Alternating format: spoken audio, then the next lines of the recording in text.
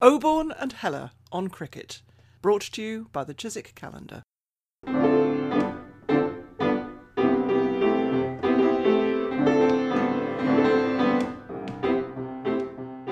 Hello from me, Richard Heller, in a rather chilly southeast London.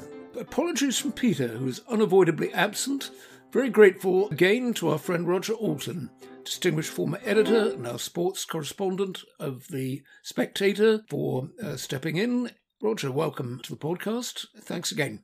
Thanks very much. Yeah, Roger Alton here. I'm in Dulwich and it's pretty gloomy. You wouldn't want to be sort of facing anybody, particularly this morning. But I'm looking forward to seeing, hoping Ben Stokes repeats that when he plays for England, I must say. Mm-hmm. Yeah. And we're very glad to welcome today Isabel Westbury. Isabel, in a very short time, has become a very distinguished cricket writer and broadcaster. She writes regularly on cricket for The Telegraph and for other publications. She had a career in women's cricket herself earlier on. She's also a professional lawyer. She brings a great deal of knowledge and perspective on cricket, and we're looking forward to talking with her today. Very happy to be here. Thank you. Thank you for the introduction. The only thing I'd add to that is say that I found out pretty quickly that I was better at talking about cricket than I was actually playing it. And that's the only reason, really. There's an awful lot of people like that. This is rather fortuitous because Roger has just written about the extraordinary explosion in the viewership of women's sport in his column in The Spectator this very week. And we've just seen some figures from the Women's Sports Trust to suggest that the viewership of women's sport generally is at an all-time high in the first quarter of 2022 in this country. And this has been largely propelled by the Women's World Cup coverage. You've just written fairly extensively about the Women's World Cup. Just wondered first if you'd noticed any specific figures for the viewership of the Women's World Cup. Have they been published yet? Do you know of? I haven't seen anything specific, but from what I've heard just around the place, whether it be viewing figures coming from the subcontinent in India or even from the UK, bearing in mind that the World Cup was in New Zealand, so it was horrendous timings, really. I think matches starting very early in the morning. It was all extremely positive. And I think actually it's a lovely place to start a conversation about women's cricket, because I think quite often you can find yourself in a place where, I don't know if nitpicking is the right word, but there's always something wrong, and it's always, it can be quite demoralising sometimes when you think, compared to men's sport, women's sport still has so far to go and there's still so much inequality. But actually, sometimes you need to flip that perspective around and think, we're here now, and look in a space of 10 years, 5 years, even 2 years ago, how much progress, how much further women's sport has come, and to actually remind ourselves to celebrate that as well, because otherwise it can very quickly become very draining and very demoralising when you think about how much there's still to go. And I think from a broad perspective, women's sport, and this isn't just cricket, I'm thinking football, the Women's Six Nations that's just been going on, that whether it be viewing figures, the investment, the sponsorship, it's in a better place than it's ever been, and it's only going to get better. So yeah, definitely a positive outlook as far as I'm concerned. Yeah, I mean, I think the Six Nations, which finished in Bayonne with England winning, that was sold out. So that's 18,000. You had the fight, the Katie Taylor fight, selling out Madison Square Garden, even slightly papered house. But that's a lot of people. That's 19,000 people. And the football, the Champions League equivalent, Barcelona, sold out when they beat Wolfsburg. I think they're 90,000. I mean, that's a lot of people. I mean, even if you're giving a lot away free, that is an awful lot of people turning up. And I think these things really matter. Yeah, eyeballs. And I think would it be school kids, which great, next generation coming, giveaways, whatever. I think if it's a combination of many different reasons, if there's just more people watching women's sport and realising that, and I think this, I'm sure we'll come into this later, a bugbear of mine is it's not women's sport, it's sport. And I think the quicker we get to that sort of realisation that, because I think quite often, whether it be even the newspaper that I've written for a number of times, Telegraph, there is a distinction between sport, which is always going to be the men's sport, and then there's a sort of silo of women's sport. And actually, we're all playing sport. And if we can just have more coverage of women's sport within that, then we're not even going to be talking about gender equality and gender neutral whatever. We'll all be in the same boat, and I think we are getting there. But I mean, you've got to sort of somehow, if you hear a radio thing saying Chelsea lost to Barcelona 4-1 in the Champions League final, I think, Christ, I missed that. Then it's the women's Champions League. Is that a problem? I mean, I sort of think it might be. I think there are times when you do need to distinguish, but there's also times when it's obvious. The only thing I'd say is that if there was a news bulletin that said Champions League final, if we're going to say the women's Champions League final, then we should also be saying the men's Champions League final, because otherwise we're normalising. So the norm is the men and the other is the women. But if we're using the same, if we have my approach to coverage of women's sport and men's sport is to do it the same way. So if I'm sticking a woman in front of something, so like the Premier League, the Women's Premier League, which is obviously it's the Super League, then I want to say the Men's Premier League. And my view, essentially, and I'm not a sort of extremely politically correct, everything needs to be equal, etc. It's women and men are not the same for many different reasons, and we should celebrate that. But we should approach the coverage in the same manner. So if it's a men's sport, if we talk about women's sport, we also talk about men's sport, because it just means. So at the moment, if you're thinking about media coverage of sport in general, I think the figures are still quite bad if you compare the proportion of coverage of men's sport compared to women's sport. It's, we're talking about single figure percentages of women's sport. So if you were to flick on the television or to open your newspaper, the chances are it's still going to be men's sport that you're looking at. So if you're just a young kid growing up, you're going to see the norm is going to be men's sport. So if we can distinguish and make it obvious that there is women's sport and men's sport, and we refer to them in the same way, then the closer we come to equality, quicker. And it's no detriment. And it's the same with like terminology, is that I hated the word batter as opposed to batsman at the start because I just didn't like it, and batter my fish or whatever. But then I started thinking, well, actually, if it's going to be a more inclusive term, using batter rather than batsman, and to be honest, it's not any detriment to me saying batter as opposed to batsman, and even if it sounds a bit awkward, you'll get used to it, then why on earth wouldn't I? Because it's no detriment to me, and if it has any chance of helping somebody feel more included, then fine. Why not? I mean, why are we all het up about it, to be honest? But I think it was a very good thing, batter. It's absolutely fine. Yeah, also, it's catching on. You see it far more often. Yeah. And that's it. In a few years' time, we won't even be talking about it. And that's where we want to get to, is that this isn't even part of the conversation. It's just the norm. Yeah. Just want to come back to the Women's World Cup. Isabel, you mentioned one story in association with the Women's World Cup that probably should be better known. And perhaps you'd like to make it better known to our listeners. And that was the exclusion of Thai women from the final. They were on course to qualify before the pandemic. And then, if I understand things rightly, the ICC sort of made up a new rule, which ruled out all their achievements thus far and judged them against, in effect, the performance of the Thai men's team. Is that an accurate way of putting it? Well, I'd say the ICC didn't make up a new rule. I think they were using existing inequality in their sort of structures and ranking system. That meant that Thailand. It's quite a long story in a way, but basically there was a qualification tournament for the World Cup that happened in New Zealand, won by Australia in March, April this year. That Thailand women were in the qualifiers. They were doing extremely well. COVID came along and the tournament had to be scrapped. That's part of everyday life right now, perfectly fine.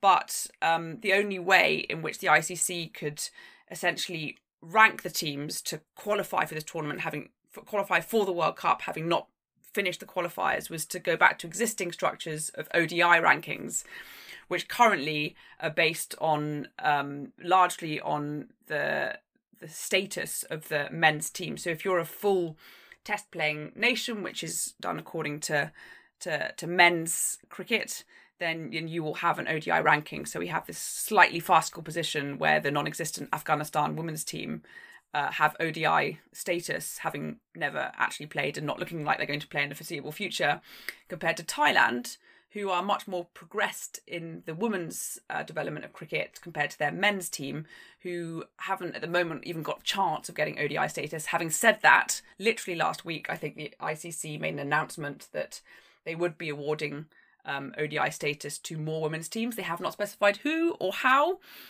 which is quite often the case with the ICC. It's a nice vague line coming from some ether. So yeah, it's basically Thailand had won. I think they'd beaten 2 full member nations, Zimbabwe and Bangladesh. They looked like they were on course to qualify for the World Cup. They played in the T20 World Cup a couple of years ago. Were one of the real good good stories coming out of women's cricket, and I think that's something to touch on, is that women's cricket, it offers a huge amount of development that the men's game, which we think is still based quite strictly around Commonwealth structures. When you think about the powerhouses of men's cricket, the Indias, Englands, Australias, women's cricket hasn't really got that history. And so you can have teams like Thailand, like Brazil, like China even, coming in from sort of non-traditional nations that can quite quickly, with relatively little investment, progress up this ladder and really expose cricket to a much broader audience in the Americas as well. If we're thinking about trying to grow the game, women's cricket could be a really easy vehicle to do that. And so Thailand, having been a sort of feel-good story, it was really unfortunate that they didn't even get the chance to qualify for the World Cup, when really they're one of the better teams and should be on merit. And even more worryingly, they haven't had the chance to qualify, I think, for the ICC Women's Championship, which they could then go and rise up ODI rankings. The ICC, it sounds like they've taken heed and this will change, but as things were for this particular tournament, Thailand were rather scuppered based on existing inequality on a structure that was largely due to men's cricket. But I mean, that's an anomaly, Isabel, which is sort of easily fixed in an instant. And as you suggest, that's what's happening. Can I ask, why is women's cricket so big in Thailand, for example, and Brazil? Women's cricket. Just very interesting. Why is that?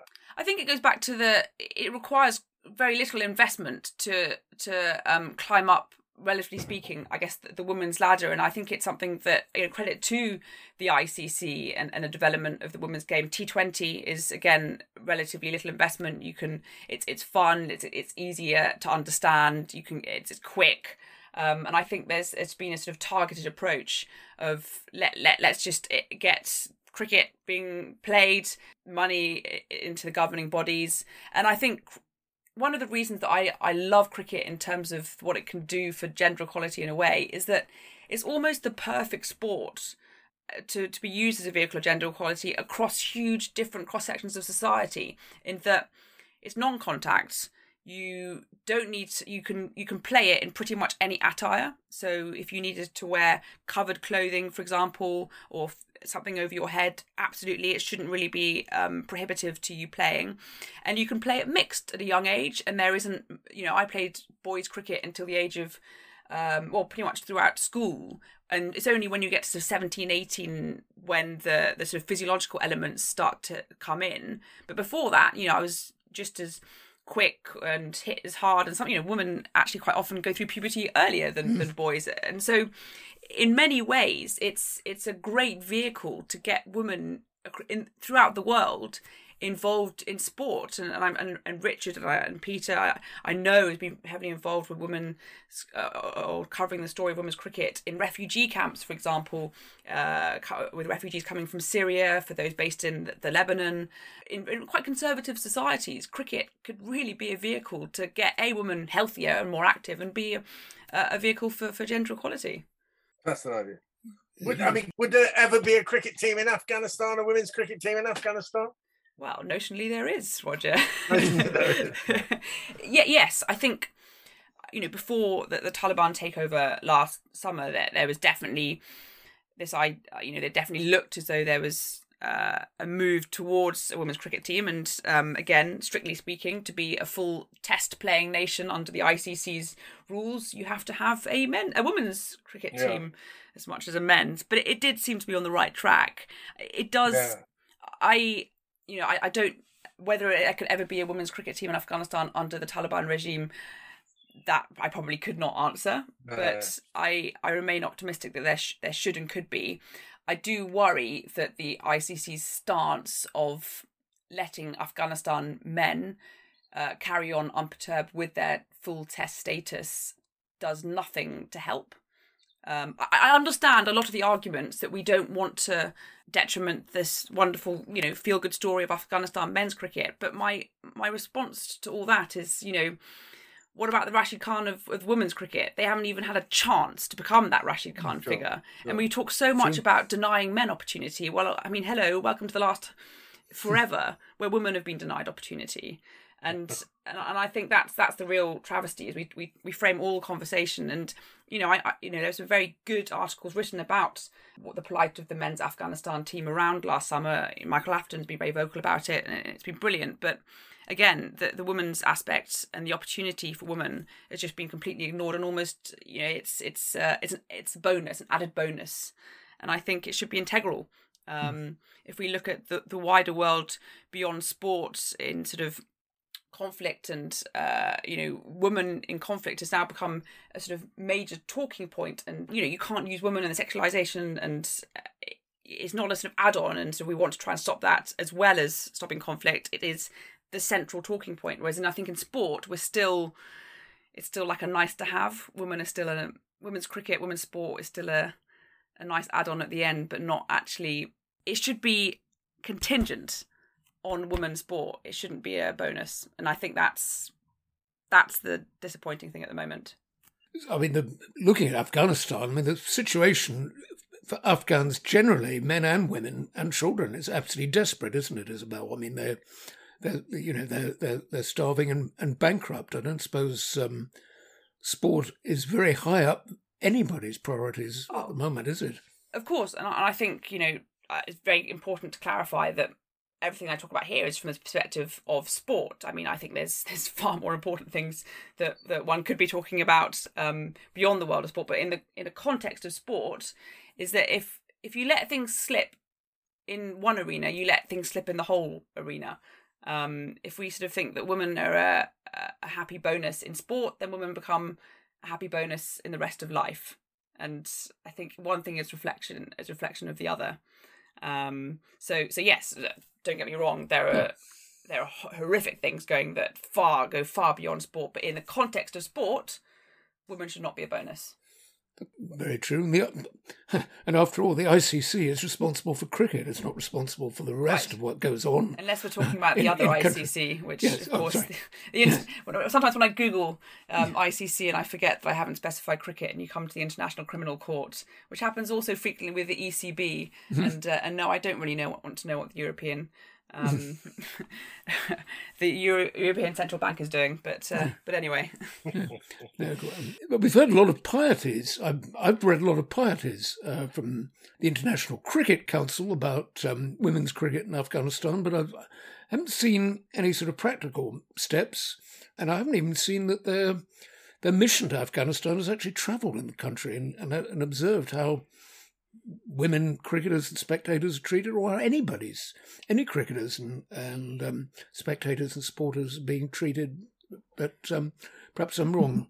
Going back to the Women's World Cup, it seems to me the Women's World Cup was very much a case of Australia versus everybody. England came second. England quite a distance ahead of everybody else. What do you think's made women's cricket so strong in Australia and England compared to everybody else? Well, I think there's the big things of funding and prioritisation. I think there's been a real concerted effort, especially in Australia, to get the professionalisation of the domestic game first, and the international scene as well, to get a bigger playing base, and to start again, going back to what I talked about at the beginning, is treating men's. If you do something for men's sport, you do it for women's sport, and we've seen that with the growth of the Big Bash League in Australia, the women's one and the men's one, sort of one club, two teams kind of approach. And yeah, I think it's culturally and financially, they are two quite progressive countries that have channeled a lot of funding and attention, and starting to look at the way that they can improve the women's game, and realising, actually, the key thing is realising that if you grow the women's if you grow women's cricket, you grow cricket. And that goes back to that, every time we see sort of figures about grassroots cricket in England and it's declining, etc. Well, actually, the one area of growth is women's cricket. So if we want this sport to not just survive but thrive, you don't want to be discounting 50% of the population. So in a way, it's just a common sense business approach. Is if you want it to do well and prosper, then you might as well start from a bigger playing base as possible.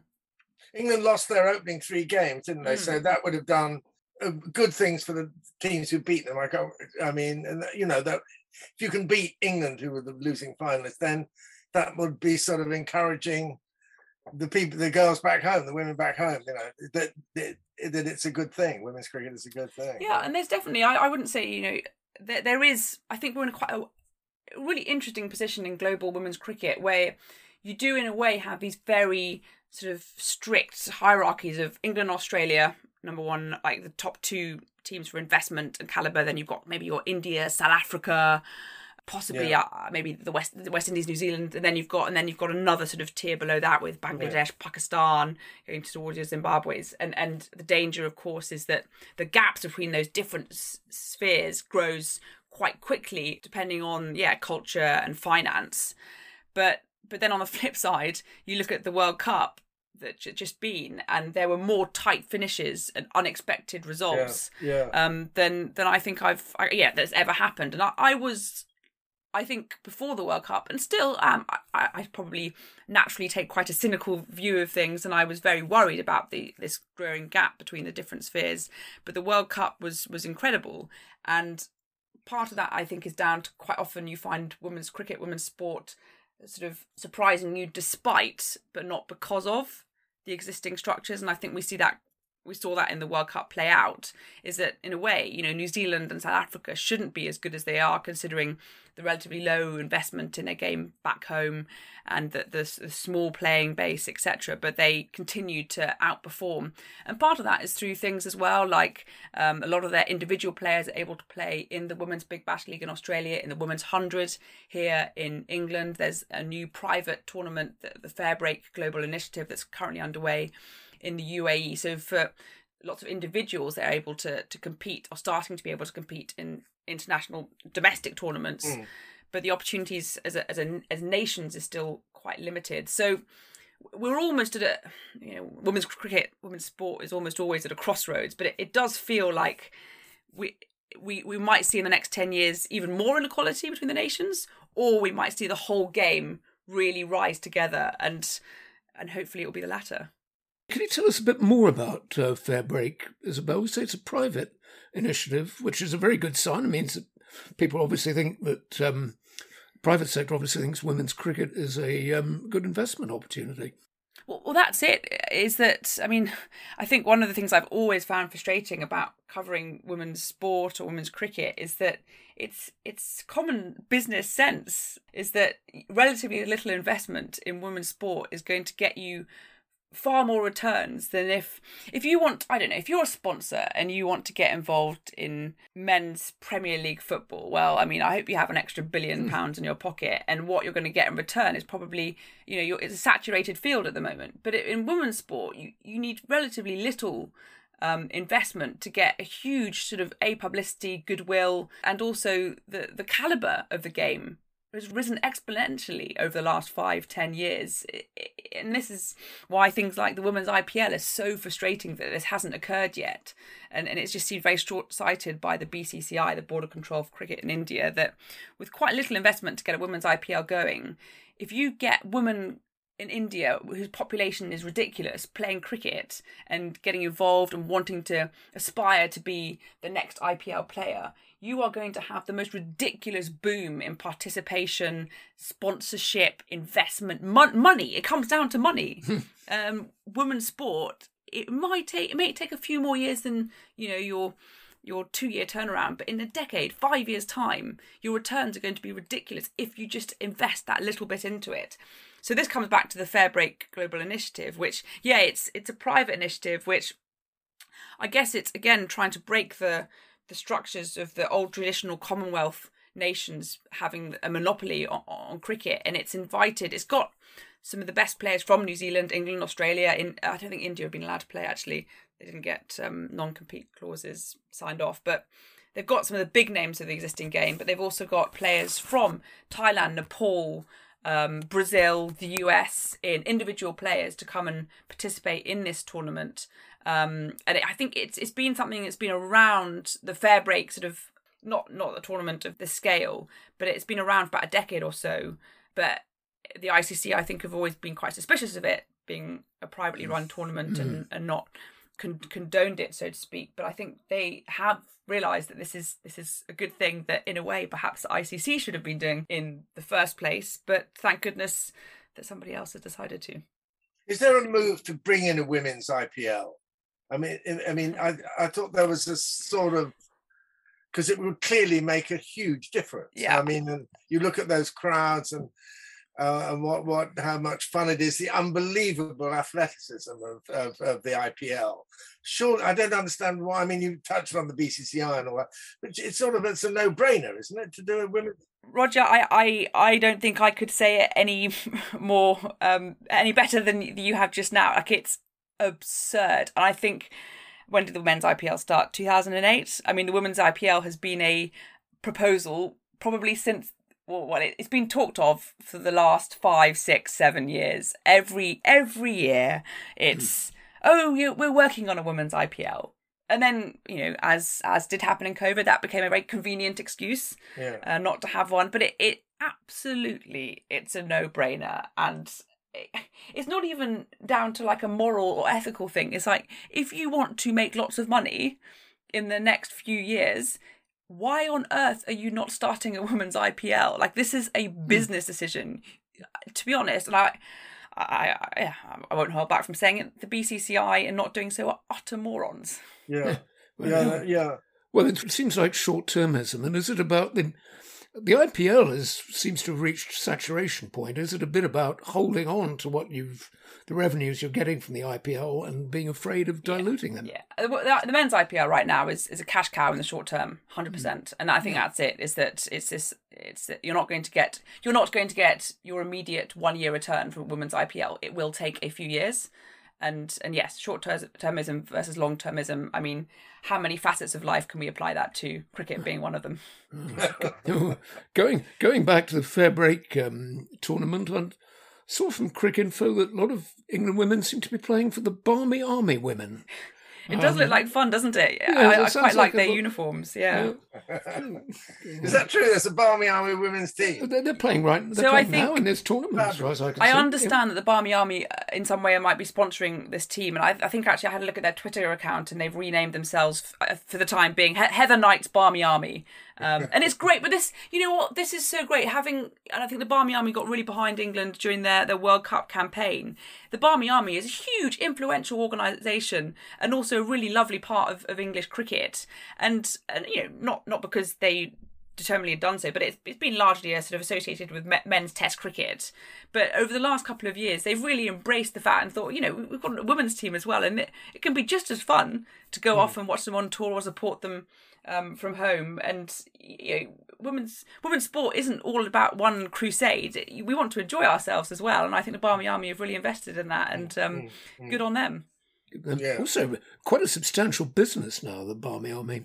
Yeah, quite a lot of. And again, it's a business decision. Exactly. If let's get some more women involved, because guess what? Women will want to get involved, and they'll start spending money that's going to you. Is cricket in the Commonwealth Games? It is. So yes, women's cricket is women's cricket. Yeah. And again, this shows that women's cricket, in many ways, can be that vehicle to expose cricket to previously, I guess, untapped territories, namely the Americas and China. So I think, from what I understand, so women's cricket will be in the 2022 Commonwealth Games. Is that, yes, all right, it's a Commonwealth, but the idea being this is almost like a pilot for it going into the Olympics. And I think the ICC has put it forward for the Los Angeles Olympics. And hopefully we might well see cricket in the Olympics soon. And if cricket can break the markets of the Americas and even China, then who knows? Who knows what awaits? Yeah. What about America? Is it taking off in America, women's cricket, to any degree? So the American team were at the qualifiers when COVID hit, and I think it's definitely I wouldn't say sort of it's taking off. It's not sort of a rocket that's gone into the stratosphere, but it's definitely there is an idea that it is a huge market. And I think even in men's cricket, if you think about the subcontinental diaspora in America, it's huge. And if the USA can get a sort of its infrastructure, and it's had a lot of issues with its organisation over the last few years, I think it's definitely full of potential.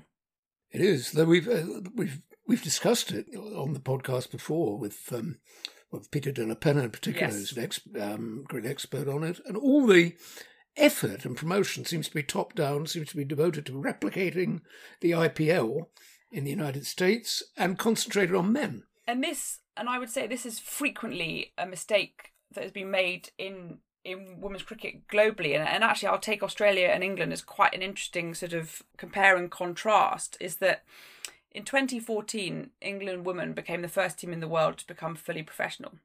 It's a wonderful headline, and a great, good PR, and very good for the 18 women that got those full-time professional contracts. Now, Australia are a few years later in getting their top team fully professional, but what they did instead is they started investing in the underbelly of women's cricket.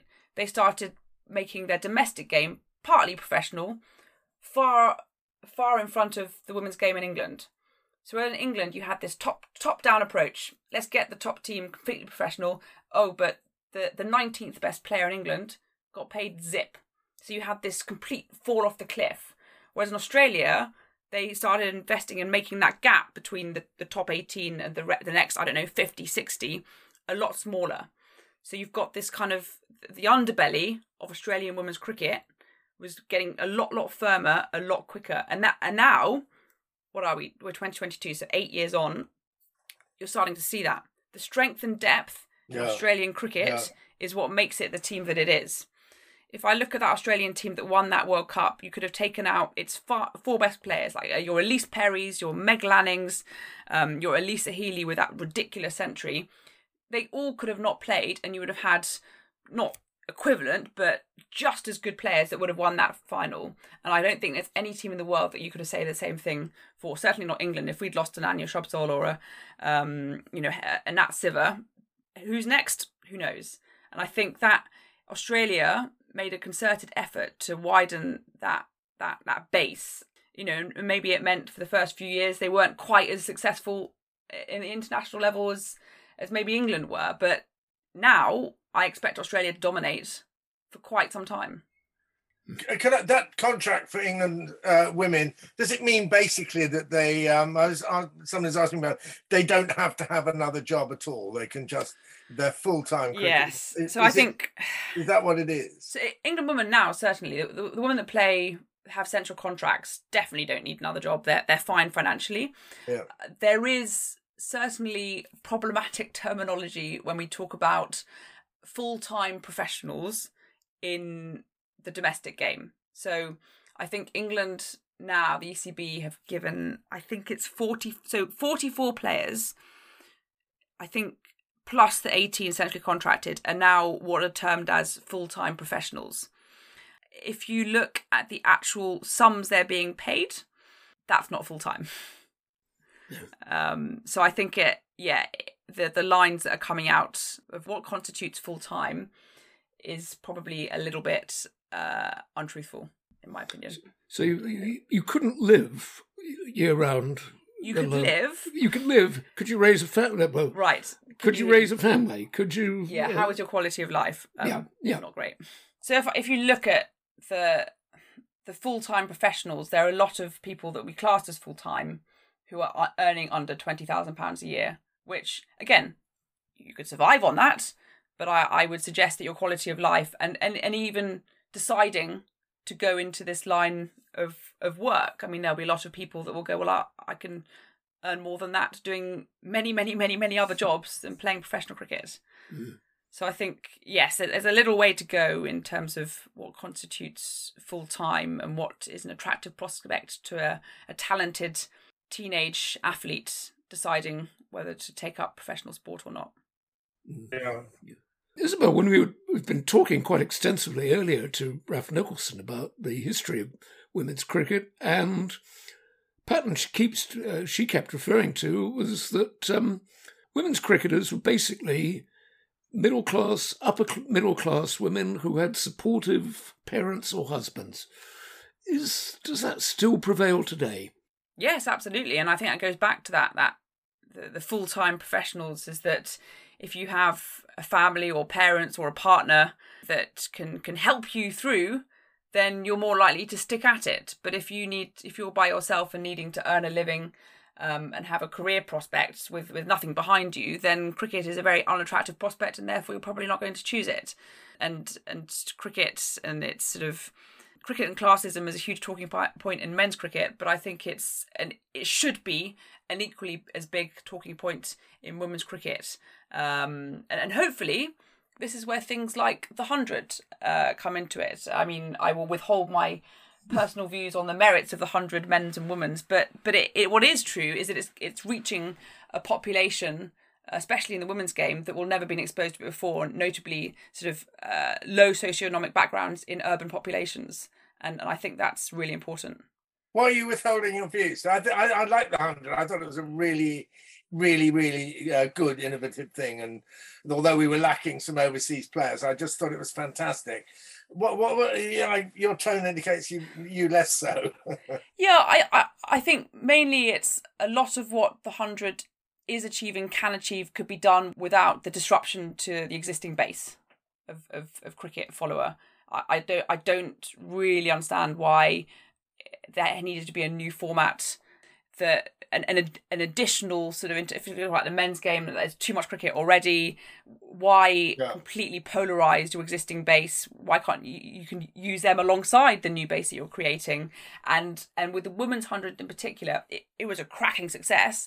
I think a lot of it was there's a lot of luck involved. I think the pandemic meant that the men's and women's teams were bubbled together, that there were double headers, and the exposure of the women's game was almost by accident a lot greater than it could have been, than it might have been at the start. I just think that a lot of the reasons that the 100 happened were the wrong ones. It was, when it could have been the same outcome could be achieved with much less investment or loss than it happened. But no, I'm optimistic. I think I do see what the 100 could do for both men's and women's cricket, but it could have been done in a lot less divisive way. A lot of the early marketing of the 100 seemed to be premised on the idea that women were, frankly, too dumb to understand longer forms of cricket and appreciate them. Yeah. Credit to the ECB, they realised that. And I think there was a steep learning curve, and it was being pointed out that is it mums and children or something? I can't remember what the term was. But since then, a lot of the marketing has been, if there's a men's player on a billboard, there's a women's player on the billboard. We've heard a lot about the equal prize money, etc. Still huge inequality in terms of the actual salaries of the players. That's another topic altogether. But in terms of the optics of it and trying to get women and men on an equal platform, at least visually, there's been some amazing strides. Just the fact that this is the first ever professional domestic tournament where a men's and women's team has been launched at the same time is a huge thing.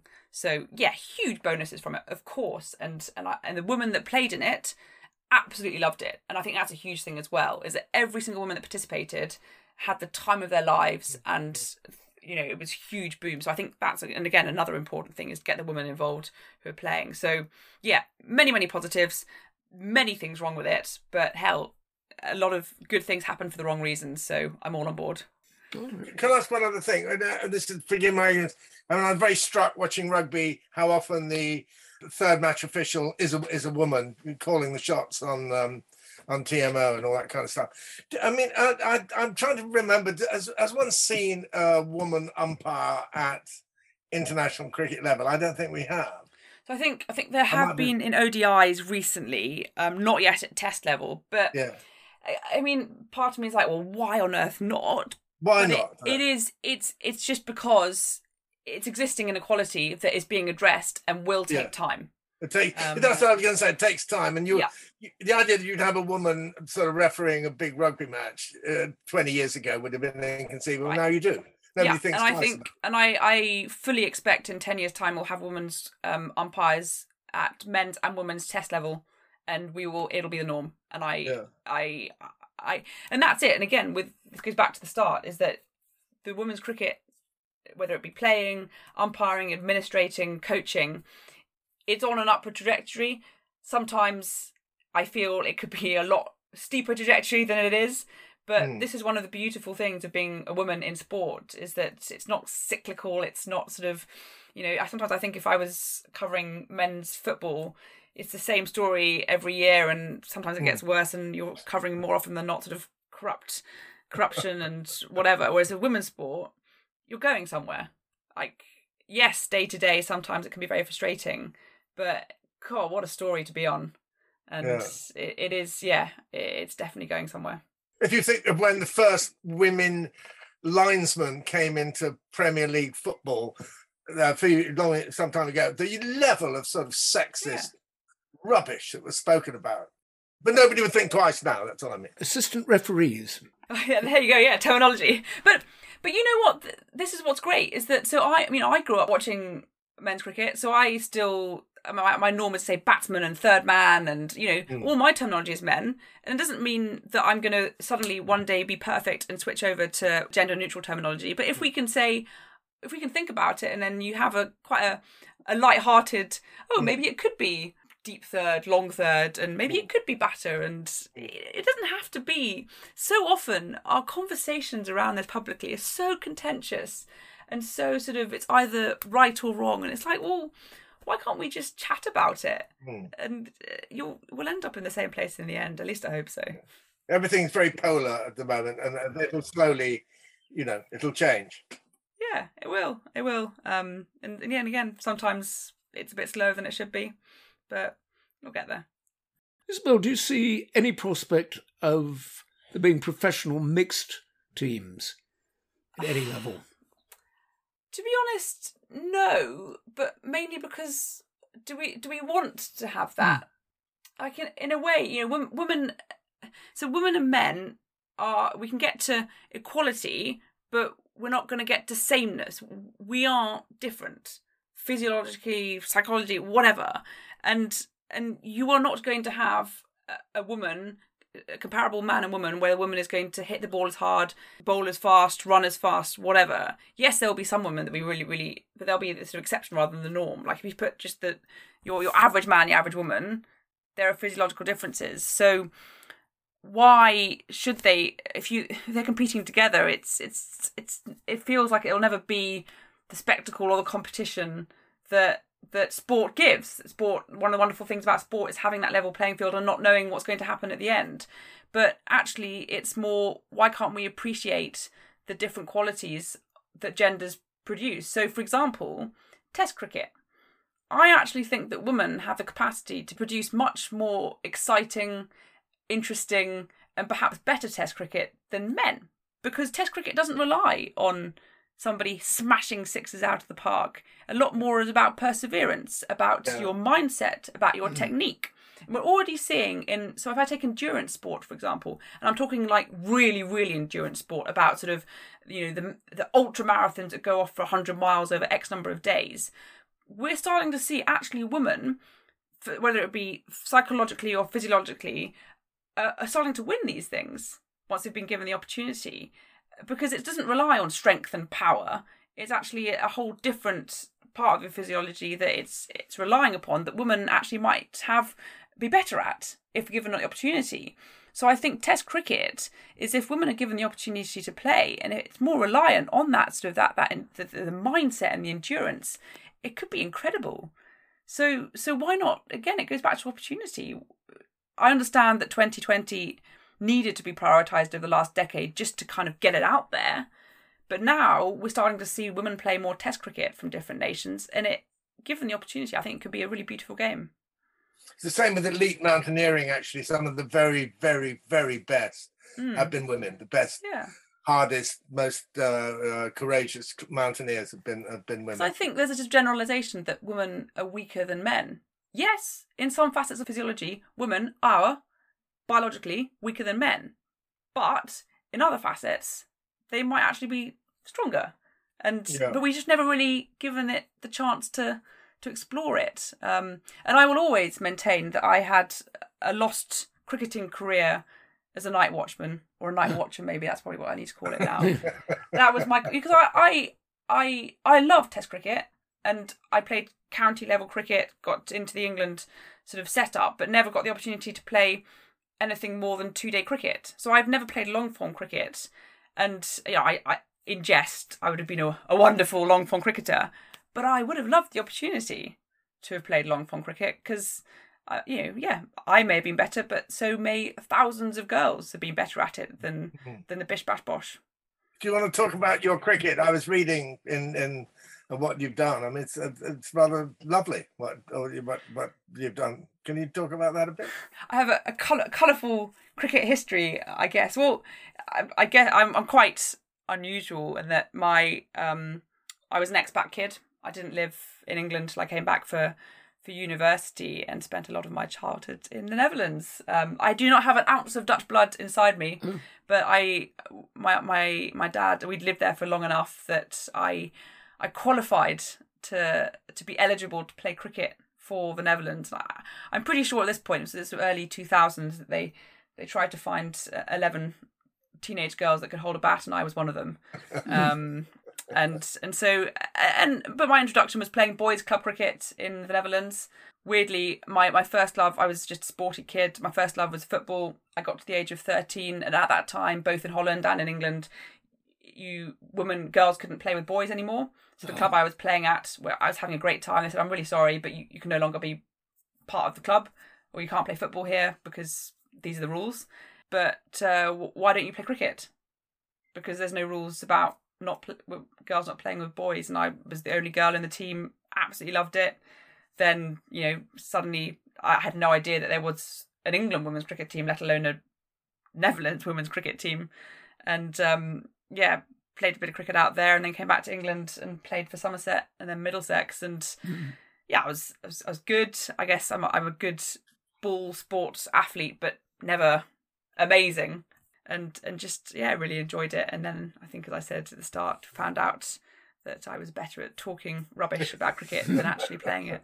I think so. But is that rule about soccer still in force? I didn't quite catch that. No, it's not. So there's two facets to that. So first of all, there's the girls couldn't play mixed football, soccer beyond the age of 13, but also it was more the point that there wasn't a local women's or girls football team for me. I think I was directed towards a women's football club that was, an hour away, and they were all 10 years older than me. And my parents were like, "No, that's not going to happen." But I think that was 15 years ago. I think the rules have changed, and B, if you're a girl wanting to play football or cricket or football, there's just girls teams now. And also in society that taboo has kind of changed. Take nothing away from my parents, but 15 years ago, the mindset was slightly different. If your daughter wanted to play football, it was a little bit more, actually, maybe you should play hockey or something. Whereas now, I think that it's not non-existent, but it's that kind of taboo or that societal attitude is receding. You play at university, Isabel, at all? I played a little bit. There was the MCC University's sort of academy where I trained there, but at that point I was playing, that was sort of the height of my cricket career, I guess. I was playing Somerset and in the England setup, so unfortunately didn't have time to play university cricket as well, and also the small matter of trying to not fail exams, which is a very inconvenient game, cricket, when it combines with university terms. Don't worry about that. Very different in the 50s and even the 60s. Yes. It's pretty much a lot of talented cricketers are more or less given an oral exam, yes. Oh, I wish. I wish. Yes, and name a means of transport. Yes, as it might be. Isabel, I'd like to ask you briefly about Pakistan-Australia series, which you covered. Was that your first visit to Pakistan? It was. So I went out to watch the Australian men's team touring Pakistan for the first time in 24 years, earlier in February, March this year, and I am so glad I got out. I only went for the first test because it was I'm not saying it was a jolly, but there was no professional reason for me to being there, being neither Australian nor Pakistani. But it was a happy detour on the way back from the Ashes to the UK. And part of it, to be honest, was spurred on by the fact that I was meant to be going out to cover England men's and women's in Pakistan in October last year, which was unceremoniously dumped. And I was I was on a personal level just really upset, because selfishly I just wanted to go to Pakistan. I talked earlier about I was an expat kid growing up, and I lived for 4 years in Damascus in Syria. Love the Middle East, go back as much as I can, not to Syria at the moment, but the Lebanon, Jordan, Egypt, and I'd never been to Pakistan, but I knew, again, it's about perceptions, is that yes, you look at some of these countries and yes, there are huge security issues and you do worry, but my view was that once you get there, it's in the Pakistan Cricket Board's interests to bend over backwards to make sure it succeeds. From a purely, just take away sort of whether you're concerned about your own security or not, it's not in their interest for something to happen, and that's exactly how it played out. We got there, and the security was absurd. I think I managed to count 12 different types of security personnel, from all the different armed forces to the Rangers and the Dolphins and the military police and this and that. There were 6 different dummy convoys. They pulled out the stops because it wasn't so much about this tour being successful, it was a precedent that it set. That if this tour could go off well, without a glitch, and it was proven that Pakistan is a perfectly good place to play cricket internationally, then this is going to pave the way. And that's why it was so disappointing for the way in which the England tours, men and women, were dumped. Yes. And the one thing I would say that I think the Australian tour it went really well, and I think it's England hopefully are going to go there for their T20 and then their Test series, the men, later this year, and I think that's brilliant. The one thing that hasn't changed is that there's no fixtures yet for England women or Australia women to go to Pakistan, and I think when the men's tour to Pakistan was cancelled, not enough was talked about the cancellation of the women's side, because the men were only going to go there for 4 days, but for the women, they were going to go there for the 2 weeks, and it was going to be the first time ever that England women had been to Pakistan. It's not about whether they'd been there in sort of the 90s or the early 2000s, ever. And women's cricket in Pakistan, it's been a travesty for the men's cricket team not to have had international cricket really for a decade or so, but they have a history, 1992, beyond that, etc. Women's cricket in Pakistan, they only really started competing at an international level in the early 2000s, early 2010s, by which point there was no international cricket really in Pakistan. So they don't have a history. They don't have anything to hark back to.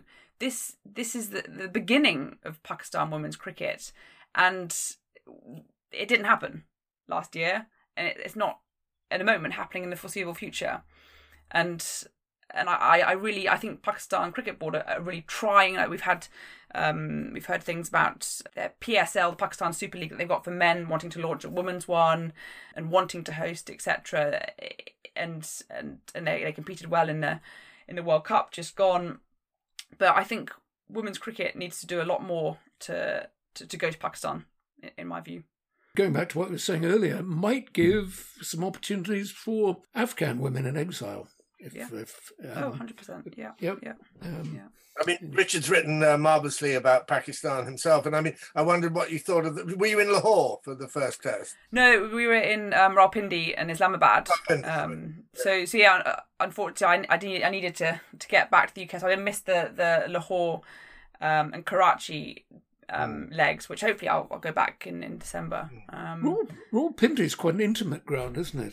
It's a lovely ground. It was. Yeah. It's quite small, but it's it was gorgeous, and we went up to the rooftop and honestly, that's the other thing, is that sometimes I felt quite awkward because I was just there, and by just being there, the sort of the hospitality and the gratefulness of just being there was just incredible. But it's a very hospitable culture.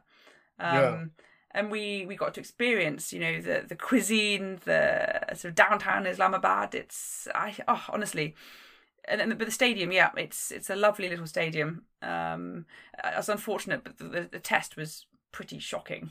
It was just a sedated pitch, wasn't it? Yeah, it was a sort of dead track. A complete draw, wasn't it? Yeah. It was. I think by the afternoon of day 3, when I suddenly, because on the first 2 days, the whole sense of occasion and sort of the fact that you were there kind of got you through. And then about day 3, I sort of, you're on your commentary stint where there's only so many ways you can describe a dot ball. But I suddenly was just like, this is actually awful.